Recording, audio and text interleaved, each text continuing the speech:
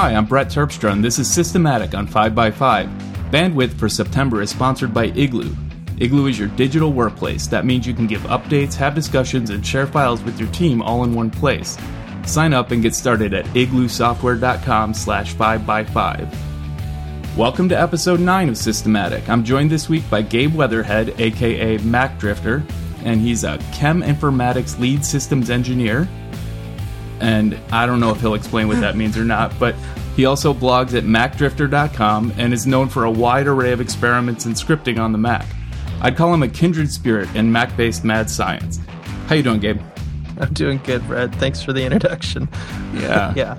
Chem Informatics is just a really fancy name for somebody who works with computers and chemistry and science. So nothing special.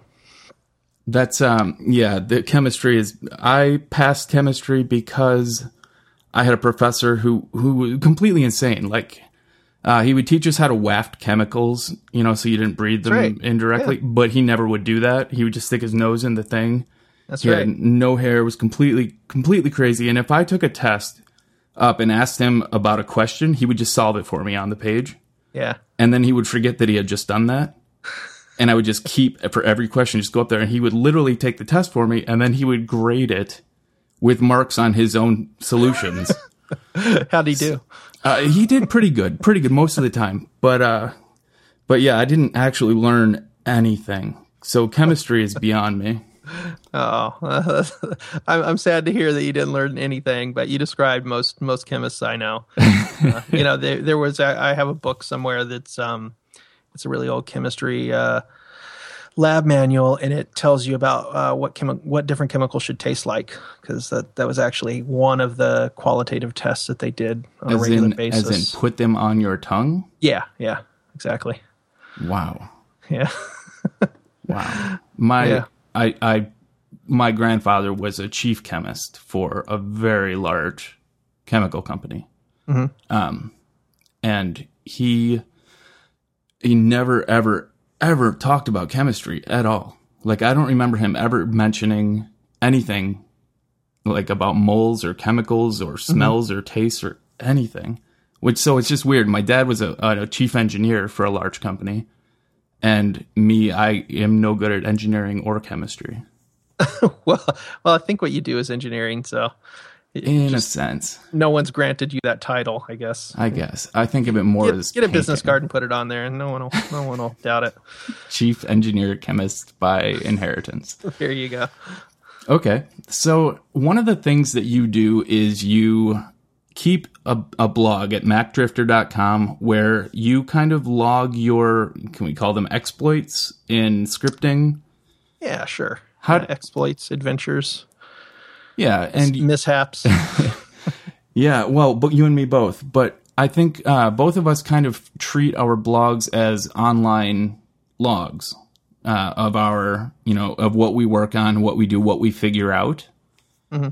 How do you write your blog for your readers, or is it primarily a record for yourself?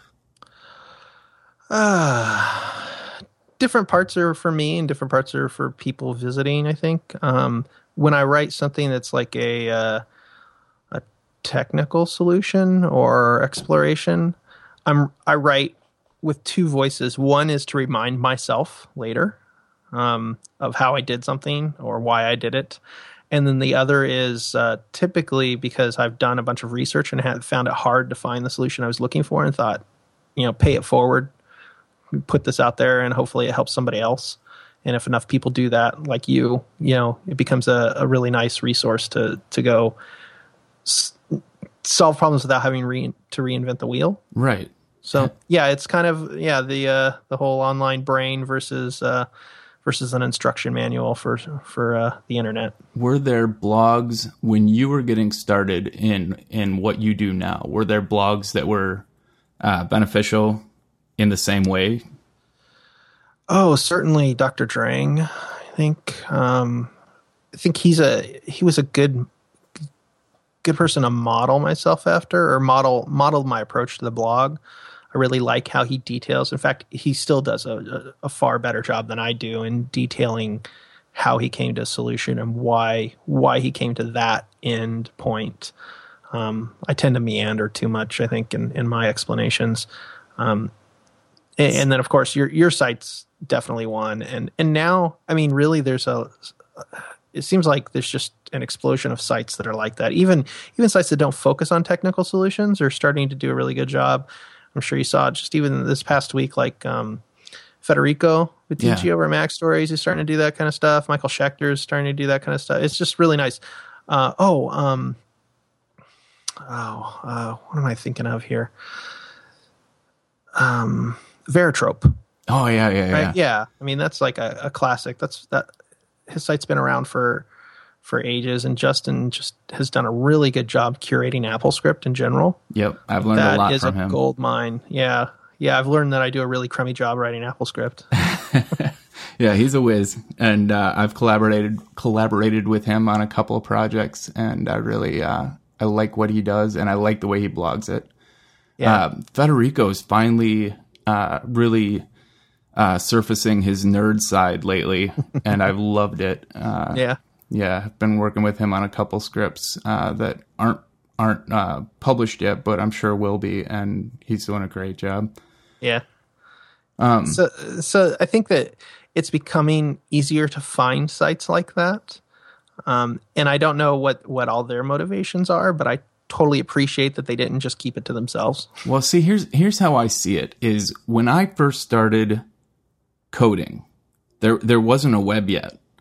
But there was Gopher and BBSs and all these people that would do exactly this, and mailing lists eventually. And just people that would openly share their solutions, whether it was an answer to a question or just after finishing a quest of their own. Mm-hmm. And I wouldn't know anything because I don't do really well with reading manuals and books and things. Mm-hmm. But I do an excellent job of interacting with people. I shouldn't say I do an excellent job. I get excellent results from interacting with people on these topics. And if it weren't for those early like Usenet and BBS posts, I don't think I ever would have gotten into computers the way I did. And that's my motivation for sharing when I solve a problem. Yeah. Have you ever Googled a problem and gotten your own site as a result and have forgotten the answer? Yeah. Yeah. Well, it's an embarrassment and a reward at the same time. Yeah. It's like, well, wow, it validates it validates why we do what we do because we're even helping ourselves, so we know that the problem of not being able to find an answer exists. Yeah, and I say this often. I hope people don't think it's just hyperbole, but I search my site like crazy. I recently moved the search to Spider. Hate having to pronounce that. It's a PHP app, really, sitting on top of a little database that it's a custom search engine, really, for a single domain. And I love it. And the whole motivation there was I searched my site so often I was not happy with the results that were being returned by search engines, right. Either for ranking, because I know what I'm looking for. I want to see that as the top result. And they just weren't returning that as the top result, the things I wanted as the top result. So, again, it's the whole I use it for myself a lot. Do you... You use a static blog now, and I'm jumping ahead topic-wise, but let's do that. You have a static blog, and so I assume you have local markdown files for all of your posts? I do, yeah. Including historical ones, or did you start fresh? Historical, what I did is I extracted all the WordPress data into a massive XML, and then I parsed that into quote markdown files, but really most of the body of the file is in HTML. Oh. And what the markdown portion is actually the multi-markdown headers that I added to the post, with the date timestamp and the title and all that good stuff, so that Pelican could reprocess it. I just did not have good luck converting the historic WordPress data into pure multi-markdown, particularly footnotes. I use a lot of footnotes. Yeah. And they just constantly kept getting mangled. Huh. Yeah, so I guess, like, for me, I think I've mentioned that I have a Jekyll blog running locally, and I keep it up to date. Every time I post to WordPress, I import that into my Jekyll blog with the intention of someday making the online swap. But I have always blogged in Markdown and stored it in my database in WordPress in Markdown. Yeah, so I'm not that smart. For me, it's really easy to pull all of that into separate Markdown files. And the reason I asked the question is because the absolute best search I found is still grep and ACK and Spot. Yeah. And that's how I find most of my answers. Well, in NVAlt and Notational Velocity, I can find most of my posts get indexed there eventually, if not start there. So yeah, I search my blog and my notes pretty much, I would say probably every 30 minutes minimum, like, or maximum interval. Yeah. I constantly am referring, and that's why I keep so many notes, is because I don't remember this stuff. I'm pretty much the same way. I search the site though. I don't. So what I do now that I'm writing in a static blog is I keep everything in the same all my drafts in the same directory, which NVAlt points to, and all my other Dropbox based text editors point to. And then when the post is done, I have a Hazel script that essentially moves it to an archive folder, also in Dropbox. And that way I'm not cluttering I already have just a ridiculous number of notes in NVAlt. So I don't really want to clutter it with posts that have already been completed. Sure. So I in that case, I will jump to the web to do the search there. That's not a bad idea. Plus I get all the pretty formatting that I have for like my code highlighting and all that good stuff. That's what preview windows are for. Yeah. Just kidding. Yeah. And if I won't call out search engines by name, I guess, but the one you were using the major problem I think you ran into was actually that it was caching results for too long, right? Yeah, it was caching. I had been moved off of WordPress for at least a month, and it was still showing results from the old site. And I contacted them. I'm generating a sitemap every time I create a post, and it automatically goes to Google, but and I don't mind mentioning search engines by name because I also give them positive press. Sure. DuckDuckGo doesn't have a facility to send a sitemap to. So I contacted them a couple times through email saying, like, there's this problem. It's caching the old data. Is there some way I can request that the cache be purged and re-index? And it just never worked out. And I just got too frustrated because it was about half of the results were bogus links. Like, it wasn't right. The link still worked, but it was duplicate results. Sure. And I just wasn't happy with that. So I just said, fine, forget it. I'm still generating the sitemap so they can still keep crawling it. Somebody else can use DuckDuckGo, but my search box on my website actually uses Spider. That's, I'm going to have to try searching your site a little, see how that works out. I may consider doing something similar once I finally make my switch to a static blog. Yeah.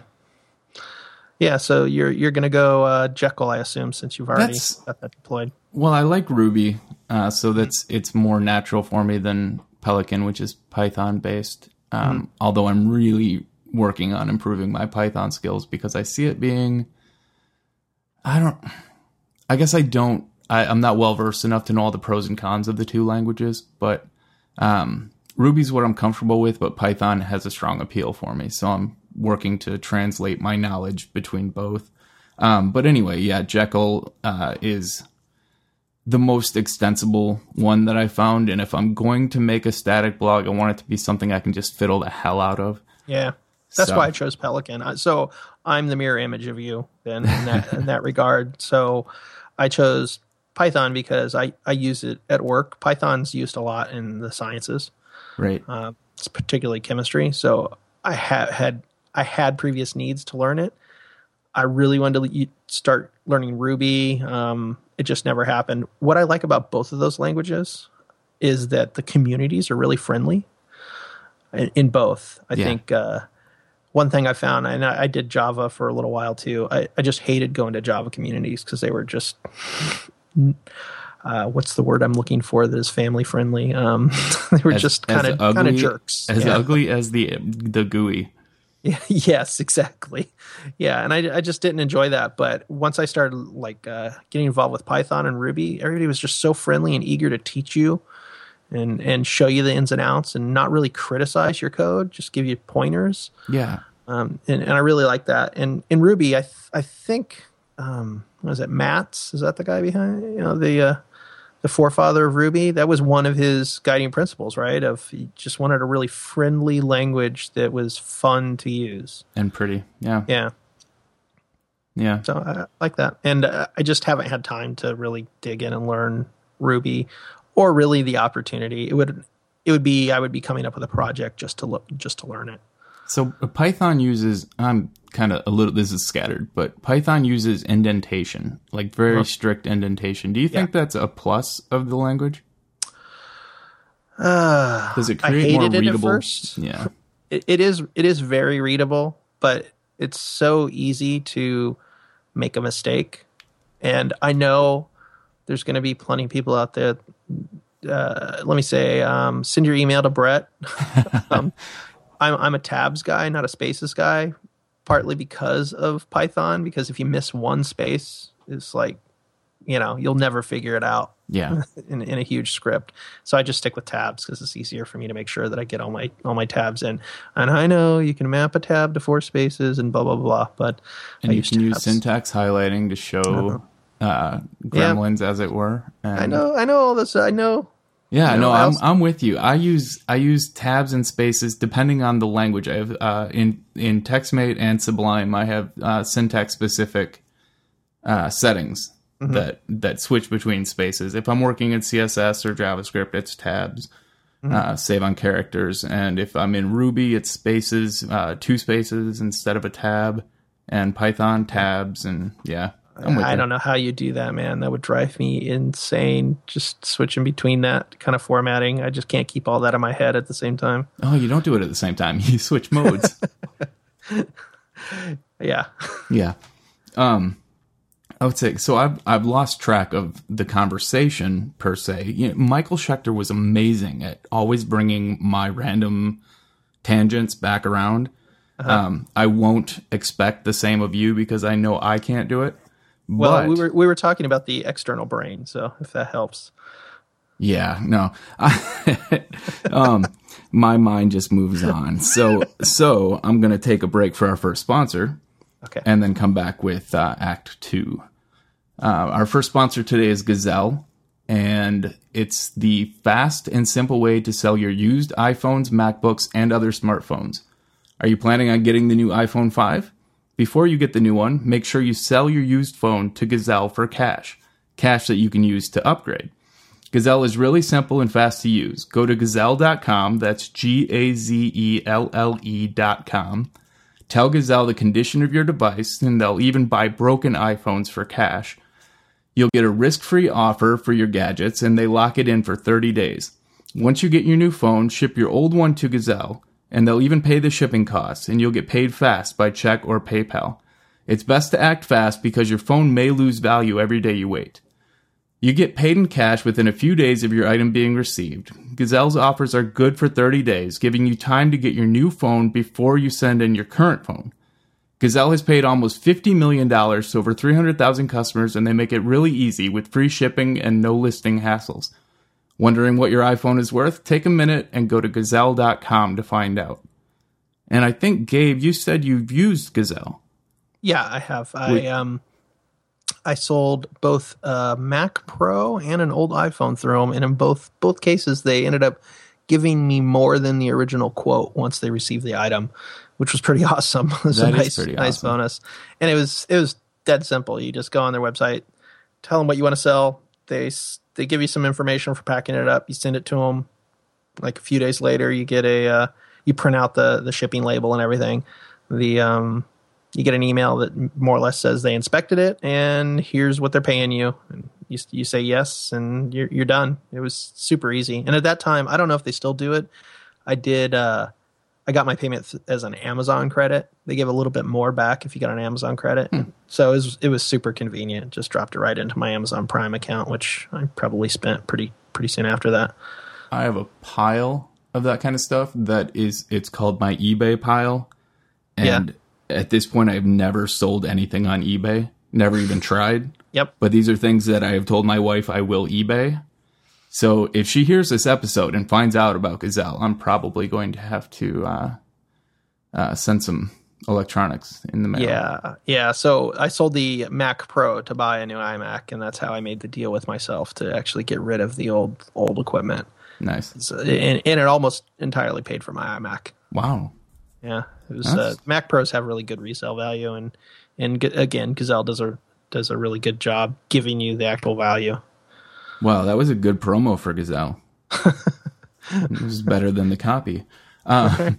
But okay, so moving on, I have for a whole week now been doing listener questions, and people send in just things that they want to hear about. And one this week came from Paul Foster, and he wanted to know about.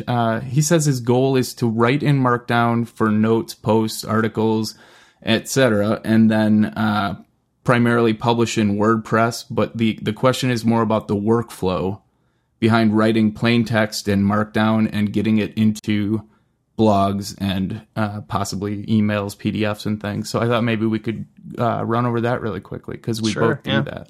I love Markdown. So I'm a Markdown guy, and I do write everything in Markdown. Let's give a quick description for people that are just hearing about Markdown now. How would you explain Markdown to a layman in not too many words? To a layman, I would probably say if you I should clarify layman. What I mean is newbie. Yeah. It's a markup language, but really it's a way to use plain text to communicate additional meaning with as little formatting as possible. So just like if you were to put a header in plain text by just making text bigger or bold or something like that, in Markdown you just put hash symbols in front of it. It's really just a super simple, readable way to format text. And then as a bit of history, John Gruber created it. A lot of it harkens back to Usenet kind of formatting as far as italics and bold and everything go. And he created it primarily for blogging and for web output. And it's come a long way. There are a lot of variants that can now easily convert into everything from OPML to import into other places to PDFs. And then you got your HTML, and you can output Word documents. And it's a good foundation for multi-format output. Yeah, I think that's true. But I'll be honest, I use Markdown in like writing emails to people who have no idea what Markdown is. Sure. Because it still looks right to them. Right, it's still perfectly readable. It's still like I don't use footnotes that way, or I actually do end links or anything, but like bold and italics, it makes perfect sense. Like 3 asterisks is really important. Yeah. See, I'll use a form of Markdown or multi-Markdown footnotes in emails, because if you use numbers, it's visually obvious that this references a number, and then they see the number and the link underneath the paragraph or underneath the whole email. Yeah. And then I don't have to stick parenthetical links into everything in the email, and I can still keep it in plain text. Yep. It works well. Yeah, I think... Go ahead. I think a lot of people have the perspective that multi-Markdown is an entry point to generate other types of documents like PDFs, HTML, and that's true. But it's also equally valuable to people who have no need to do anything else in it other than just to write. Agreed. Well, it's a way to write simply and in notes that you can read again later, and that will translate to any platform now or in the future. Yeah. And still have the option to send a Word document to somebody should that be necessary. Right. So, where does your Markdown start? What do you edit in? Oh, this guy I know who makes NVAlt, right? I write a lot in NVAlt. I've heard of this. Yeah, it's pretty nice. No, in all seriousness, I keep NVAlt open on my Mac constantly. In fact, I have like a cron job that checks every couple minutes, and if it's not open, reopens it. Does it crash on you? No. Okay. It's to thwart myself, because sometimes I'll close it, not meaning to really quit it. Gotcha. And it's just, that's the way it goes. Thought you were going to file an on-air bug report for me. No. How about feature enhancements? So that's on my Mac, and almost everything will start there. If it's something small I'm writing, it'll just stay there. If it's something larger, the idea will start there, and then maybe I'll move on to a more robust editor like Sublime Text or BB Edit or something like that, where I can have a lot more customization and control over the writing environment.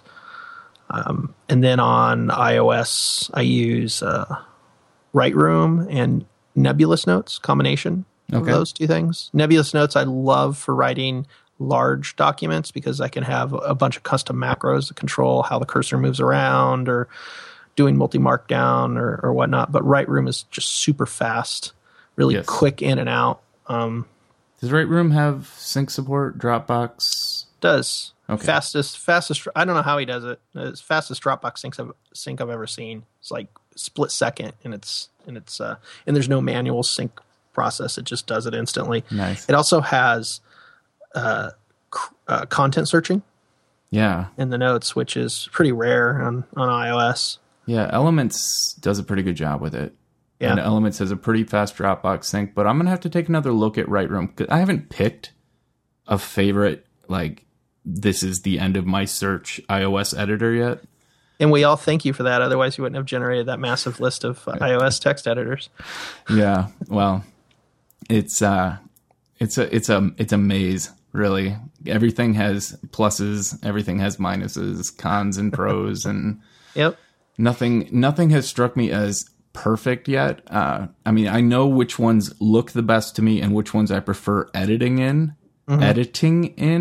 but as far as the really important stuff like Dropbox sync and ubiquitous access to my notes, easy searchability, and a really great editor with, say, customizable keyboard keys and everything. Yeah. There are some that cover all of that, but they do it in a way that makes them into kind of beasts of apps. Yeah. And I don't know. I haven't found the perfect one yet. Byword comes pretty close for me. Elements is pretty awesome. Textastic, which I mentioned a week or two ago, spectacular, but nothing perfect yet. Yeah, there's nothing that covers every base. And let me ask you a personal question, and you can decide if you want to answer or not. How many notes do you have in NVAlt? Let's see. About 700. Okay. So my number one criteria has been, since I had some major issues with the size of my note library, that it has to be really robust sync and fast. Yeah. And what kills a lot of apps is when you get around, I don't know, close to 1,000, I guess, they just start to really choke. They either need multiple sync sessions and there's no indication of the second session, or they start to drop notes, or notes, heaven forbid, get new timestamps. Jeez, that's a real killer. Yeah. Because it changes the sort by dates. Right. So that's always the first one. And that's why I use Lightroom the most, I think, because it seems to handle as big of a collection as you can put in without any problem. That sounds awesome. I'm going to have to take another look. I mean, I've loved Lightroom on the Mac for a long time. The only thing that's ever drawn me away from it is needs for multi-markdown, desires for previews and things. But I know of some apps that can preview no matter what editor you're in. And so that's becoming less of an issue for me. So I'll take a renewed look at Lightroom on both platforms. Okay. Good luck. Hey, I hope it works for you. So my workflow is, I'd call it pretty identical. We are very mirror images of each other, I think. But yeah, I mean, everything starts for me in NVAlt, usually as outlines or quick, I'll start writing there. Then I pop it into an external editor, whatever I have mapped to Command E at the moment. And then take it often into Byword for more prose kind of stuff where I'm just freeform writing. Yeah. If it's got structure, I head into, Sublime or Multi-Markdown Composer, both of which have easy navigation of headlines and everything. And thanks to some contributions from you and others, Sublime Text has, you can collapse headers and everything now. It has code folding for Markdown. And the bundle that I've been working on, the Sublime Text package, has got, you added some footnote features, and there have been a few contributions that have just really quadrupled the usefulness of that package. I'll link cool. that. It's been nice seeing how quickly Sublime Text has been adopted for multi-markdown writing, because that was my major motivation for using it. Yeah, I use it to write some Python in once in a while and stuff like that, but it gets used primarily to write multi-markdown. So having all those features has been really nice, and you were my motivation to get off my tuft and actually start writing some plugins. Hey. It's like, man, the guy taught himself Python and wrote a plugin in less time than it took me to actually just get over there and write something. So, well, hey, what's been really impressive to me is the overall community surrounding Sublime reminds me a lot of the early and remaining, still existing TextMate community. Yeah, it's got that same excitement and constant innovation going on. Yeah, and love for it too. Right. I think both are so. Go ahead. It's enjoyable. I think, and TextMate too. I think TextMate got a little bit of bitterness here lately. Before it went, I think, open source, but people got a little bitter over the delays and updates. But it really had a group of users that just absolutely loved it and did nothing but spoke positive things about it. And that's how Sublime Text is right now. Yeah. Well, and to me, the major difference is active updates. And while TextMate has had a lot of updates, it hasn't had the major public releases. Mm-hmm. And it never stopped working. Like, TextMate is as useful to me today as it was 3 years ago. And it's just... the community wanted to see more of the promised TextMate 2, for example. Yeah. And it was impatience more than it was, this doesn't work anymore. And Sublime has the excitement because it's actively updating in more visible ways. I think it's that, and also you want to have hope. You want to still have hope that even when you encounter a bug, like, oh, it just crashed. Yeah, I think for a little while it was like, well, I guess TextMate will always crash that same way. Yeah. Every time I do that same thing. Whereas a new editor that's getting updates, you can say, well, I don't mind that it crashed. It'll probably get fixed eventually. There'll be an update coming. And Sublime has done an excellent job with fixing problems before I even have time to report them. I've been impressed with that. Yeah. Okay. So after writing and, you start in whatever note-taking app and then move it into another app, your posts for your blog with Pelican, how do you move to that? Well, I kind of extended something I had made for WordPress, actually. I had set up Hazel. So I have a Mac that runs all day. And I have a server Mac that's just always constantly on, and Dropbox is installed. So I have a Hazel rule that looks at my notes folder. And originally it looked for Open Meta tag. And I moved off of Open Meta and ended up writing a rule that looked for a multi-markdown header. Like the metadata? Yeah, metadata. That was the header, the meta item was process is the name, and the tag that gets added is @post. And once that gets added, Hazel sees that and goes through a couple of machinations. It renames the file with a .md extension, moves it to my, then uploads it through SFTP to my Pelican site. Then it moves the file to my archive folder. in that stepwise process. And Pelican has to, like most static logs, regenerate. Yeah, regenerates the whole thing. So on the Pelican side, still haven't got around to making it so that it recognizes a modification and then reprocesses. I just set up a cron job that every 5 minutes it regenerates the site. Oh, that seems excessive. Even if there's something new. Yeah, it's so low overhead on the server. It's not a problem. Same thing with the sitemap generator. Every couple hours it generates a new sitemap. But it's really simple. I mean, from my end, now that I have that set up, I don't have to do hardly anything. I post from my iPad or iPhone a lot.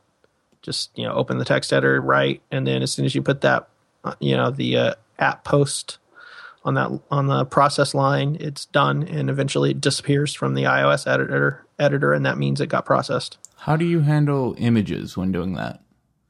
Oh, that's a bear on iOS. I've read some of your posts regarding that. Yeah. Yeah, there's still nothing great. My biggest problem is I like to size images to a very specific size, a max of 600 pixels.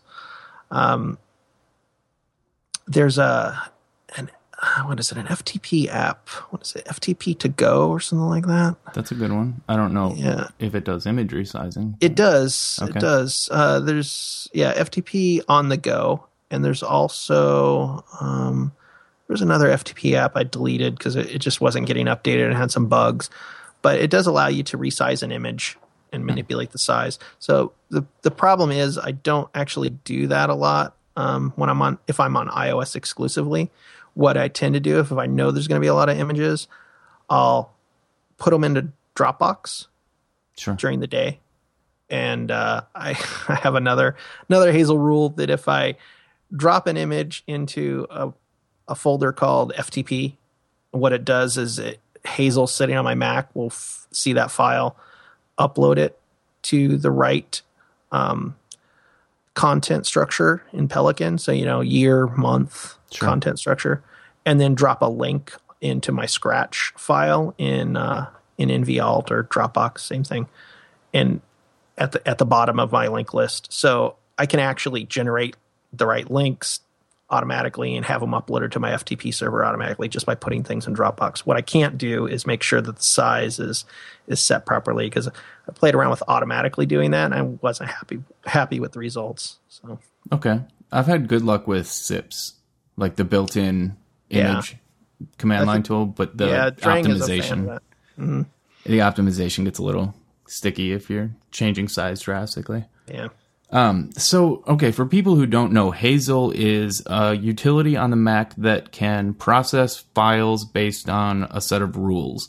And it's most commonly used to detect new files in a folder and do something with them. Just about anything you want to do with them. Mm-hmm. Have you found that Hazel is consistent and fast for you? I found that different updates have had different impacts on performance, and generally the developer's really responsive to that, figuring out what it is and then providing a patch really quickly. But I think what causes the most problems for me are that I have NVAlt still looking at the files, and occasionally I think that causes Hazel to think the file's busy. Oh, that makes sense. So if you look in the console log for Hazel, you'll see it recognizes the file, but then it says file busy, skipping for now, and then it'll come back later and try it again and again and again.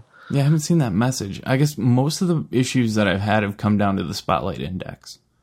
Oh, that's true. If your Spotlight index is corrupted in any way, it messes up Hazel. Yeah, and Hazel's very Spotlight dependent, and it's prompted me to keep my Spotlight index in better condition with regular rebuilds and whatnot, which on a Mac, it helps everything. If you ever have problems with apps not being able to find files or things taking too long, or when you go to search in Finder, it takes forever to start, rebuild your Spotlight index. It can drastically improve performance. Absolutely. And I think people forget. I think a lot of people use LaunchBar and never think about Spotlight, but it's still using Spotlight too. Yeah, across your system. Everything is using Spotlight. That's a core piece of the Mac operating system. Absolutely. So there's the tip for the day. How often do you have to rebuild? I rebuild maybe every couple months. Oh, okay. Yeah. It's not, it takes, on my Mac Pro, it takes hours to do. So it's not something I do daily or anything. Yeah. I repair permissions probably weekly. Not manually. I have scripts that just repair permissions on my main drive. I'm booting off an SSD now, though, which has nothing has ever improved performance as much as that has. Oh, that's I totally am on board there. I have an SSD on my iMac for the boot, and I upgraded a MacBook years ago with an SSD, and I just could not believe it. It was like getting an entirely new computer. It is. Every problem, everything that was annoying me about speed and performance is gone now. And I only have my boot partition. Well, I guess my apps all run off the SSD too. But my entire user folder, and most of it is just on a Velociraptor drive right now. Yeah. But the performance is outstanding. I had one other question for you. When Hazel's looking for multi-markdown metadata, how are you manually grepping that out, or are you using the multi-markdown binary? No. What did I do here? Oh, Hazel has a way you can actually use a script to identify a matched file. So yeah, most people use it to identify like newly modified files, but Hazel actually can trigger off of almost anything, like a file's color changing or the name of the file or virtually anything. Open and the latest tags, the latest update allowed you to put your own script in there to determine whether it's a match. And so what I have, I have a little Python script running from the shell that essentially uses the Markdown module for Python to look for the metadata. And once if it finds the metadata, it just sends the pass signal out the other end, and that tells Hazel, "Yep, this file matches. Go ahead." I want a copy of that. I want to see how it works. Okay, yeah. I haven't played with that feature in Hazel at all. It's super powerful. It's really cool. Sounds like I got to warn you though, it can be time consuming if you have a lot of files that you're processing. On the order of like fraction of a minute, but. Hazel you mean on the processor? Yeah, okay. Right. Because it is having to process every single file and run it through that script. Ultimately, if it's running in the background and you're not waiting for it, I don't think. I don't think that processing time is going to impact most people's workflow. So I'm in the camp of I try not to think about sandboxing too much. I know Apple has a direction they're going, and I'm hoping I will just adapt to that as I've done with everything that they've changed. But if they ever change it so that I couldn't use Hazel, that would be a real hit. There are a few changes that Apple could potentially make that would literally drive me away from the platform. And I hope that never happens. It's OS X is by far my favorite operating system to work with. Mm-hmm. But yeah, if they close off a few of those, really useful, the things that actually make OS X really powerful for me, right? Take that away, and I might. You mean Unix? Might have to go back to Linux. And, so anyway, getting back to Mr. Foster's question, the last part that I wanted to cover was how to get Markdown to WordPress, which you've moved away from, I'm moving away from, but I do have a good workflow for that. And Dr. Drang has some Python scripts that can do it. I use Ruby scripts, the TextMate bundle. I can take a Markdown file with metadata headers, which are just, a key, colon, and then a value. And I can send those straight to my blog, publish them, or save them as drafts. I generally do that from the command line or from TextMate, but there's probably a dozen other ways to do it. And then on WordPress, the plugin that I currently recommend, even though it's not what I use right now, is Markdown on Save. And what it does is store the Markdown version of your post as an extra field in the database, and then renders the HTML into the main WP post field. Mm-hmm. So you can have a full, like as if you wrote it in HTML, and the database doesn't have to render it on the front end every time. But then if you do something like switch to Jekyll or Pelican, you can pull out of that field instead of the main field and still have all of your original Markdown version and not have to convert from HTML. Yeah. So that workflow, it's pretty future proof. As long as you can read a SQL database and pull out a field, you can do whatever you want. Mm-hmm. So it's rendering the HTML at the time that it's processing the Markdown. Is that also what you're displaying on to the visitor? The Is that pre-rendered HTML? Yeah. Oh wow, that must really reduce the load on your server too. It would if I used it. Yeah. I mean, what I do is I store everything as Markdown, and I use the PHP Markdown Extra, and I render it on the fly, but I cache heavily. Okay. So it's really only rendering it once about every minute and a half, maybe. It renders a page when there's a hit on it. So I haven't noticed a major performance change there, but actually never. So I didn't move off of WordPress because I had a problem with the way WordPress performed. I never had it come down. There was a coincidental problem that came up right before I actually had intended to move, where my WordPress instance got hacked. But I had already been moving to Pelican at that point, and it was literally like 2 weeks before I had actually planned to do it.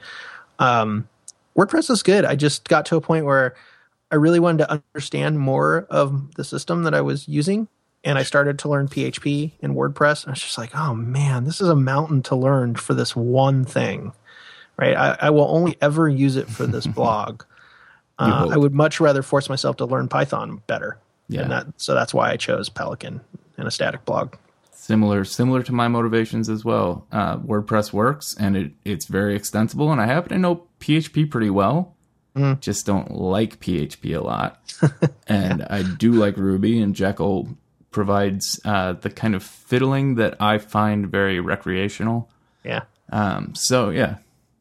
Anyhow, so that's the Markdown workflow. So I just backing up for a second, and you had mentioned Dr. Drang had posts on this too.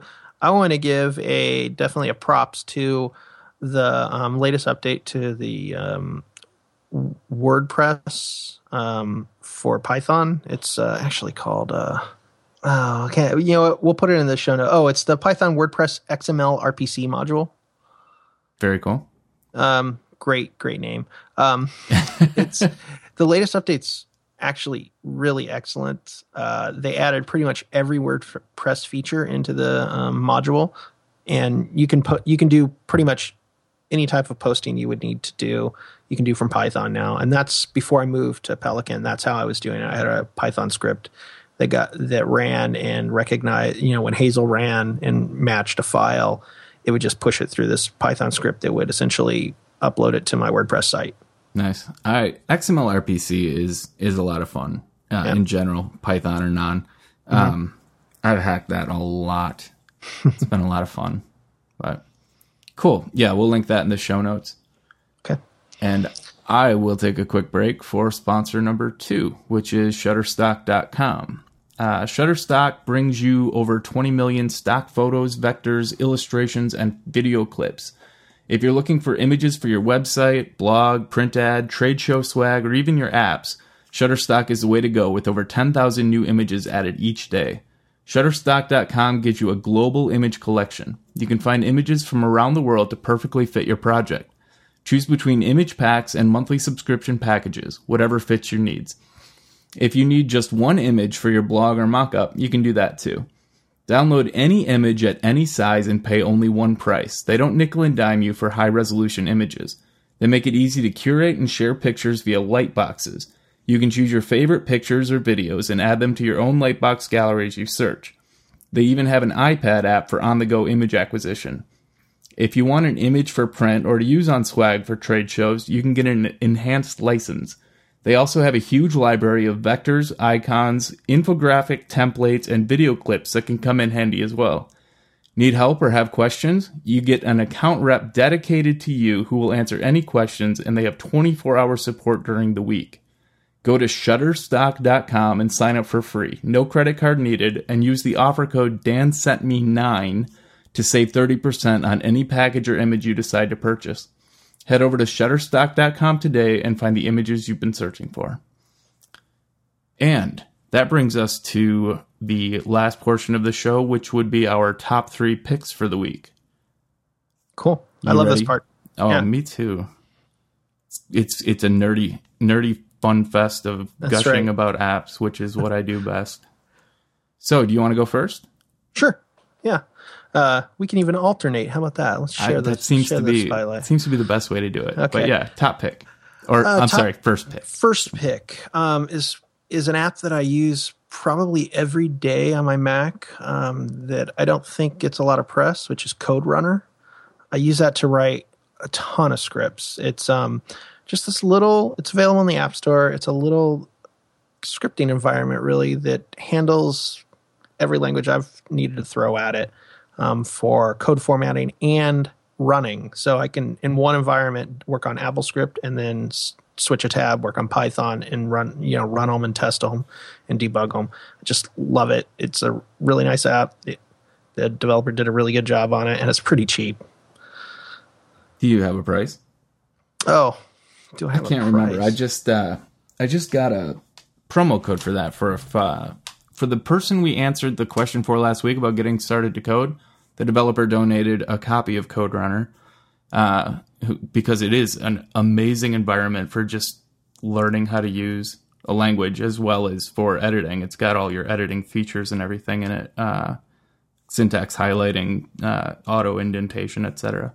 They even updated it for Retina recently. Awesome. It's $10. That's it's the same guy who makes Patterns, right? Nikolai Krill. Yeah, that's right.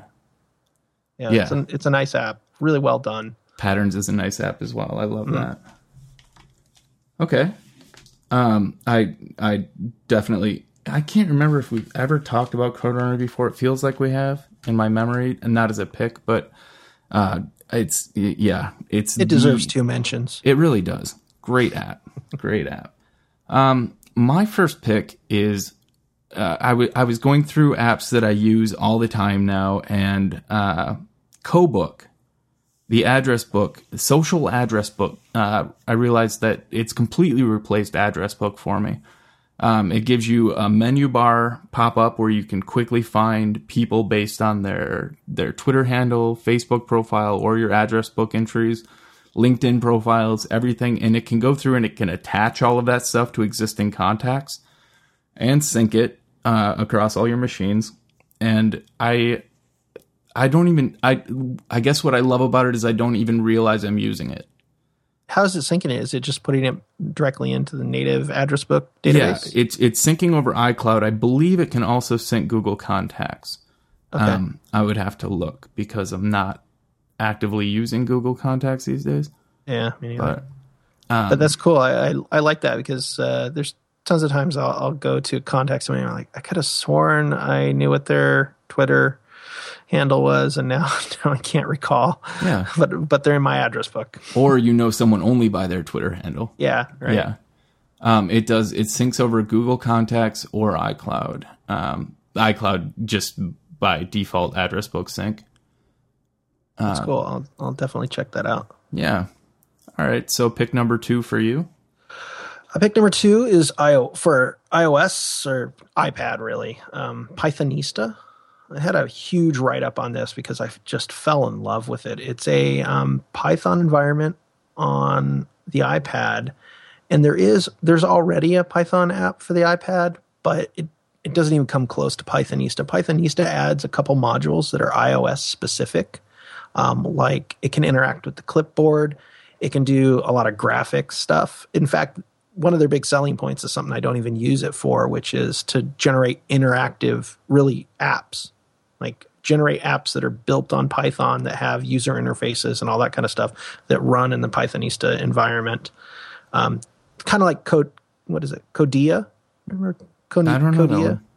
It's an app where you can actually do iOS development in the app and then run it like it's the app that you just wrote.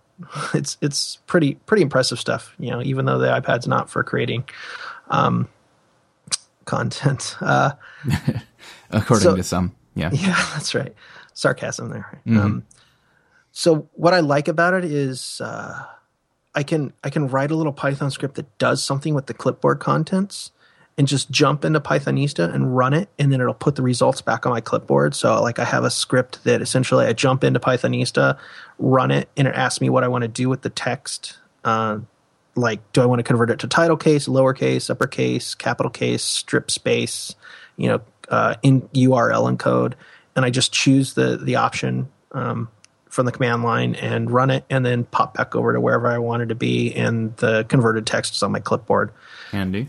It's pretty neat. Plus, just playing around with Python, I use it for that. If I'm just sitting there twiddling on the couch, I'm like, oh, I wonder if I could do this, and pop into Pythonista and write a little bit of Python, and it has all the manuals built in, all the help built in for Python too, which I find really helpful because I have to visit the Python sources a lot. I'm going to be checking this out as I learn Python. It sounds extremely useful. Yeah, what is it? It's like $5. It's wow. kind of mind blowing. This is only $5. Is there do you know if there's an equivalent for Ruby? I don't know. There is one for PHP called PHP Kodiak that has manuals, and it can run your stuff inline, and it's pretty handy if you have a need. I don't know if anyone has a desire to work with PHP, but if there's a need, it's there. That's probably not true. I'm sure there are plenty of people who swear by PHP, but I find it to be a mess of a language personally. Yeah, I'm not a huge fan, but it's probably my ignorance. Yeah, same here. A fan. Yeah. Same here. Years of working with it, and I still don't understand some of the. Oh, okay. Yeah, That's a different story. Not a huge fan. I mean, I can make just about anything I want happen with it, and I like some of the frameworks that are available that fix a lot of the problems with PHP. But that's a whole nother topic. Yeah. Yeah. Yeah.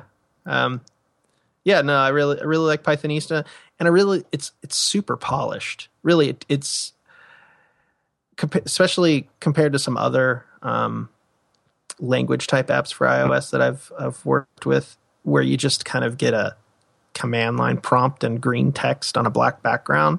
This is really, really polished with code syntax highlighting and popovers for definitions and a custom keyboard row and all kinds of really nice features. Very cool. So, anyways. Yeah. I'm trying to decide what I'm going to... I have a couple listed here for my second pick. I think I'm going to go with Byword. In the hopes that I haven't... I lose track so quickly, and I forgot to check my notes to see if I've done this before. But again, worth 2 mentions if I have. Byword is an excellent text editor for writing Markdown. It can do rich text, and it actually, I believe, started off purely as a rich text app. Mm-hmm. But it was originally part of the kind of minimalist writing app explosion back when like Writer and Write Room started the whole thing. Yeah, right. If you remember back that far. Mm-hmm. But then there was this explosion, and Byword at first for me kind of got lost in that flurry of minimalist writing apps, but it has since distinguished itself as a really elegant writing platform with keyboard shortcuts for just about everything that I want to do. And no toolbar, no real interface to speak of. You just write, so it's minimalist in that regard, but it's powerful as far as kind of under the hood features. Definitely something worth checking out, and definitely something worth reading through all the menus so that you have some idea what all it can do. I'm going to tie in my third one with that. So let me stop you for a second. Do you use it mostly on the Mac, or do you also use it on iOS? Both. To be honest, I don't do a lot of writing on my iPad because, well, I don't leave the house enough to really need to. And B, because if I'm writing on my iPad, I usually have it hooked up to my Logitech keyboard case. Oh, okay. And if I'm going to do that, I might as well just pull out my Air and just write on that. Okay. Which is what I generally end up doing, but I do love Byword on iOS. It's probably the most elegant of all the writing apps. So I'm going to ask you as a favorite of Michael Schechter then. So does that mean there's no hope for NVAlt on iPad? It does not. There's I'm sorry, no saying. You can ignore that question. No, I mean, when it comes to that stuff, for me, like, I don't have a plan. You know, I do what strikes my fancy at the time, and if people like it, they like it. If they don't, I make it for me. So anything's possible. Anything. We have let's just say there's some team up projects going on right now that I think people are going to love, but the end result is something that I consider to be an extremely useful application. But that's all I'll say for now. That's a horrible teaser. I'm sorry, but there are some exciting things coming from great minds in the industry and me. We need mysteries in our life. That's good. Right on. So I'm going to go ahead and jump to my number 3, if that's cool with you. Yeah. Because it ties in, and Multi-Markdown Composer from Fletcher Penny, who actually wrote Multi-Markdown. Right. And then he built this editor called Multi-Markdown Composer. And I'm using the Mac version. There is, I don't remember if it's officially available yet. Is it on iOS? Because I use it on iOS, but I don't know if my copy is. I would think I would have it if it was. Yeah, okay. So it's been in beta testing for so long I couldn't remember if it had been released. I hope I don't get in trouble for mentioning it, but it's on the Mac. It's an environment that provides you with a HUD panel that shows you all of your reference links. It provides you with a sidebar that has all your headlines, and you can jump around your document quickly. It does amazing things with formatting, like if you type your metadata header and then hit tab, it'll auto-indent everything so it lines up. I don't know if you've ever worked with multi-markdown table formatting. Yeah. But this makes it automatic. You write your header row and you hit enter, and it fills in your alignment row, and then you start typing, and when you hit tab, it inserts the next cell and jumps to it. Yep, it's the only way to write multi-markdown tables. Absolutely. Yeah. If you're going to use the official syntax, this is the way to do it. Yeah. No, it's a gorgeous app too. I really like Multi-Markdown Composer. In fact, it's funny that you say it because earlier today I quote accidentally opened it when I meant to open I think Sublime Text. And I was like, oh man, this thing, I forgot how gorgeous this is and how good it makes it. So I sat there and wrote in Multi-Markdown Composer for a little while, just rediscovering how awesome it is. Yeah, and you can theme it. Uses basic syntax highlighter themes, and you can create your own color schemes for it and everything, which for me, it's more fiddling that I really enjoy doing. Yeah. Okay, so I'm on board with you there. Awesome. So my third app is one I'm staring at right now that I've been staring at through basically the whole show, which is iThoughts HD. It's where I usually start composing anything that I expect to be complex. It's a mind mapping app for the iPad that just seems to, every time I think it's about as awesome as it could get, a new update comes out that makes it more awesome. And like the latest update adds doodling, so you can actually like draw on your mind maps and add annotation, manual annotations. It's really pretty the way it uses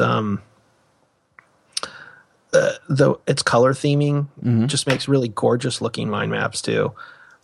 But it's got some clever tricks built in for adding additional children and siblings to a mind map that let you just really blow through an outline. And I use this a lot for planning really complex things. Like today I planned, what apps I wanted to talk about, things that I might want to bring up and talk to you about, and the NVAlt on iOS, and, stuff like that. And it's just a really nice visual way to approach things. I live in mind maps. Yeah. And iThoughts is the only one that's ever, I should say iThoughts and the MindMeister app, but especially iThoughts are the only ones that really flow for me. And the whole point for me of mind mapping is just rapid release of ideas. and just get it all out there and not have to think about organization and ordering and just kind of radiant thinking. Yep. And iThoughts does a great job with that. Plus export to HTML and OPML. I'm sorry, Markdown and OPML. I love. How does it handle these doodles with the export? I haven't done an export yet. My guess is, so if I recall, you can put images in a mind map before. You could paste images in, and what it did is it made those additional attachments. Sure. Which is really all it can do. I don't think it provided any special formatting for the OPML, but I could be wrong there. I don't usually put images in, but I am really excited about the doodling because I do a lot of doodling, and right now the way I do it is I jump into another app and do the doodling, and then usually upload that or take a picture of that. So I like the idea of being able to add my own doodles. I'm not a big fan of like just taking clip art and dropping it into a mind map because it usually doesn't mean anything to me. Right. Yeah, and it's like $10. What I really like about their business model too, they have, a lot of apps, a lot of developers struggle with how to continue to get revenue for an app, once they've kind of saturated that market. And in-app purchase, I think, has been good and bad in some ways. So iThoughts has started a little while ago doing in-app purchase for something they call early access. And I love this model, which is they're making really cool features like this doodle feature. That's an extra $4 if you want these extra features. But it's early access, meaning if you don't want to pay the extra $4, you can just wait and it'll eventually make its way into the regular app. That's cool. And I think that's a really clever way to do it because you get the geeks that are totally happy to pay for that kind of stuff. Right. And the people who don't want to pay for it, who would go in and write 2-star reviews because they don't pay more money, they'll just wait and they'll get it eventually. Those people may still write 2-star reviews, but it definitely that's true. It has less blowback than adding something everyone wants, but no one wants to pay for. Yeah. They'll write 2-star reviews about how they thought it was a podcast player. Yeah, exactly. Yeah, don't get me started. I don't get, like, on my one app in the App Store marked, I don't get many negative reviews. I'd say I get 300 5-star reviews to every 3 or below review.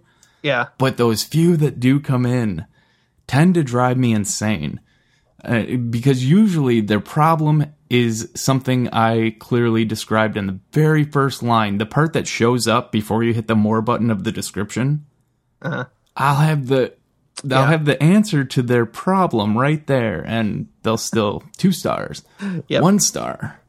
I think I have 3 total 1-star reviews, but I shouldn't complain. It's not a perfect system. But I'll be honest, I use the star rating to decide sometimes if I'm going to buy an app, especially if it's something I know nothing about. Sure. It's the only yardstick you get. Yeah. No, I agree. I do read them and take them with a grain of salt. But if there's, 50 reviews and their average is 2 stars, then that's a pretty good indicator for me that there's something wrong. But anyways, back to an app that doesn't have anything wrong. I really like iThoughts, and I use it constantly for everything. I use it for work. I use it for home, all kinds of projects. And here's something else cool about it is with the OPML export, you can send your mind map straight to Multi-Markdown Composer, which will then format it as an outline with multi-markdown headers. So you can plan out and even start writing an entire blog post or paper in iThoughts and then finish it in Multi-Markdown Composer. So see, now I really want Multi-Markdown Composer on iOS, and you've just it's cool too. Just ruined everything for me. It does that perfectly. Fletcher's gonna be mad. Yeah, just keep going on. Just keep going on, Brett. I'm done. Better. Quiet. Definitely look forward to that though. Yeah, okay, so that's 3 each, right? We did it? Yeah. Oh, so good. All right, then I am going to mention our third sponsor, which is Hover.com, Simplified Domain Management. You've probably registered a domain with a company that just wants to sell you services you're not interested in when all you want is a simple .com, .net, maybe a CO or TV domain. Hover makes it easy. Just enter the domain name you're interested in into their search box, and Hover will tell you if it's available. If not, it'll come up with some suggestions. You can also just type in a few keywords, and Hover will figure out some available domains using those terms for you, like, say, we'll go with Skynet run by unicorns again. It's really clever. They have real human beings available for support, and their number is right on the front page of their website. If you've got any problems, just pick up the phone and call. They have a no-hold policy, and someone just answers the phone. Seamless transfers from other providers, elegant DNS management, email hosting, and more.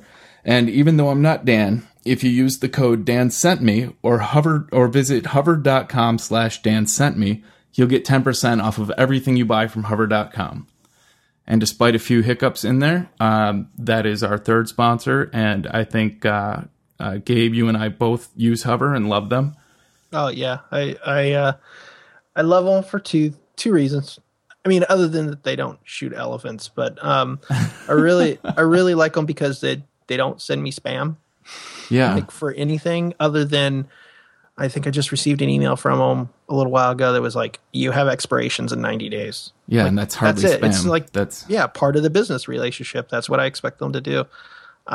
Their interface is really clean. They make it dead simple to buy domains, which is killing me. Yeah, you're the third guest in a row to say, I have a problem with domain names. Yeah.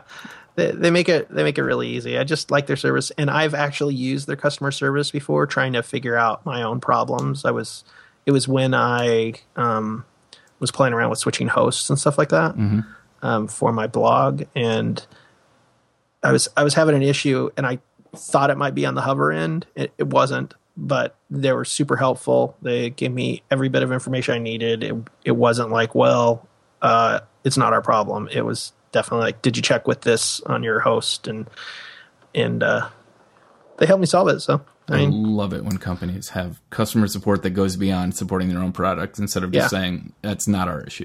Yeah, right. It makes life so much easier. Yeah, I work in IT, and that tends to be the default response from every vendor. Not our problem. Proof that it's our problem. Did you reboot? Yeah, that's right. All right. Well, thanks so much for joining me today. Gabe can be found at macdrifter.com and as MacDrifter on Twitter. Is there anywhere else you want to mention? Oh, let's see. I guess it's not too early. When's the show coming out? Tuesday. Yeah, so it won't be by then, but I think on the 15th I have a podcast coming out. Oh yeah? On the 70 decibels called Generational. Oh, awesome. I didn't know that. And David Sparks is on that one. Oh, wow. Yeah. Some of my favorite people. Yeah. That's very cool. Yeah, so I'm looking forward to that. And it's a blast. Get to learn a bunch of new stuff and talk to really awesome people. So yeah, as soon as you have a link for that, I'll add it to the show notes, even if it's post-publication. Sure. Yeah, thanks. Appreciate it. All right, and I'm Brett Terpstra. I'm TTScoff, TTSCOFF on Twitter. And you can find me at brettterpstra.com, which has 3 T's in the middle of it. It looks awful, it sounds awful, but it's not hard, really, if you know my whole name. Hey, Terpstra. Anyhow, thanks again, everyone, for listening. Feel free to go rate this on iTunes so that Dan knows that people do like it. And we will see you next week. Thanks, Brett. Thank you.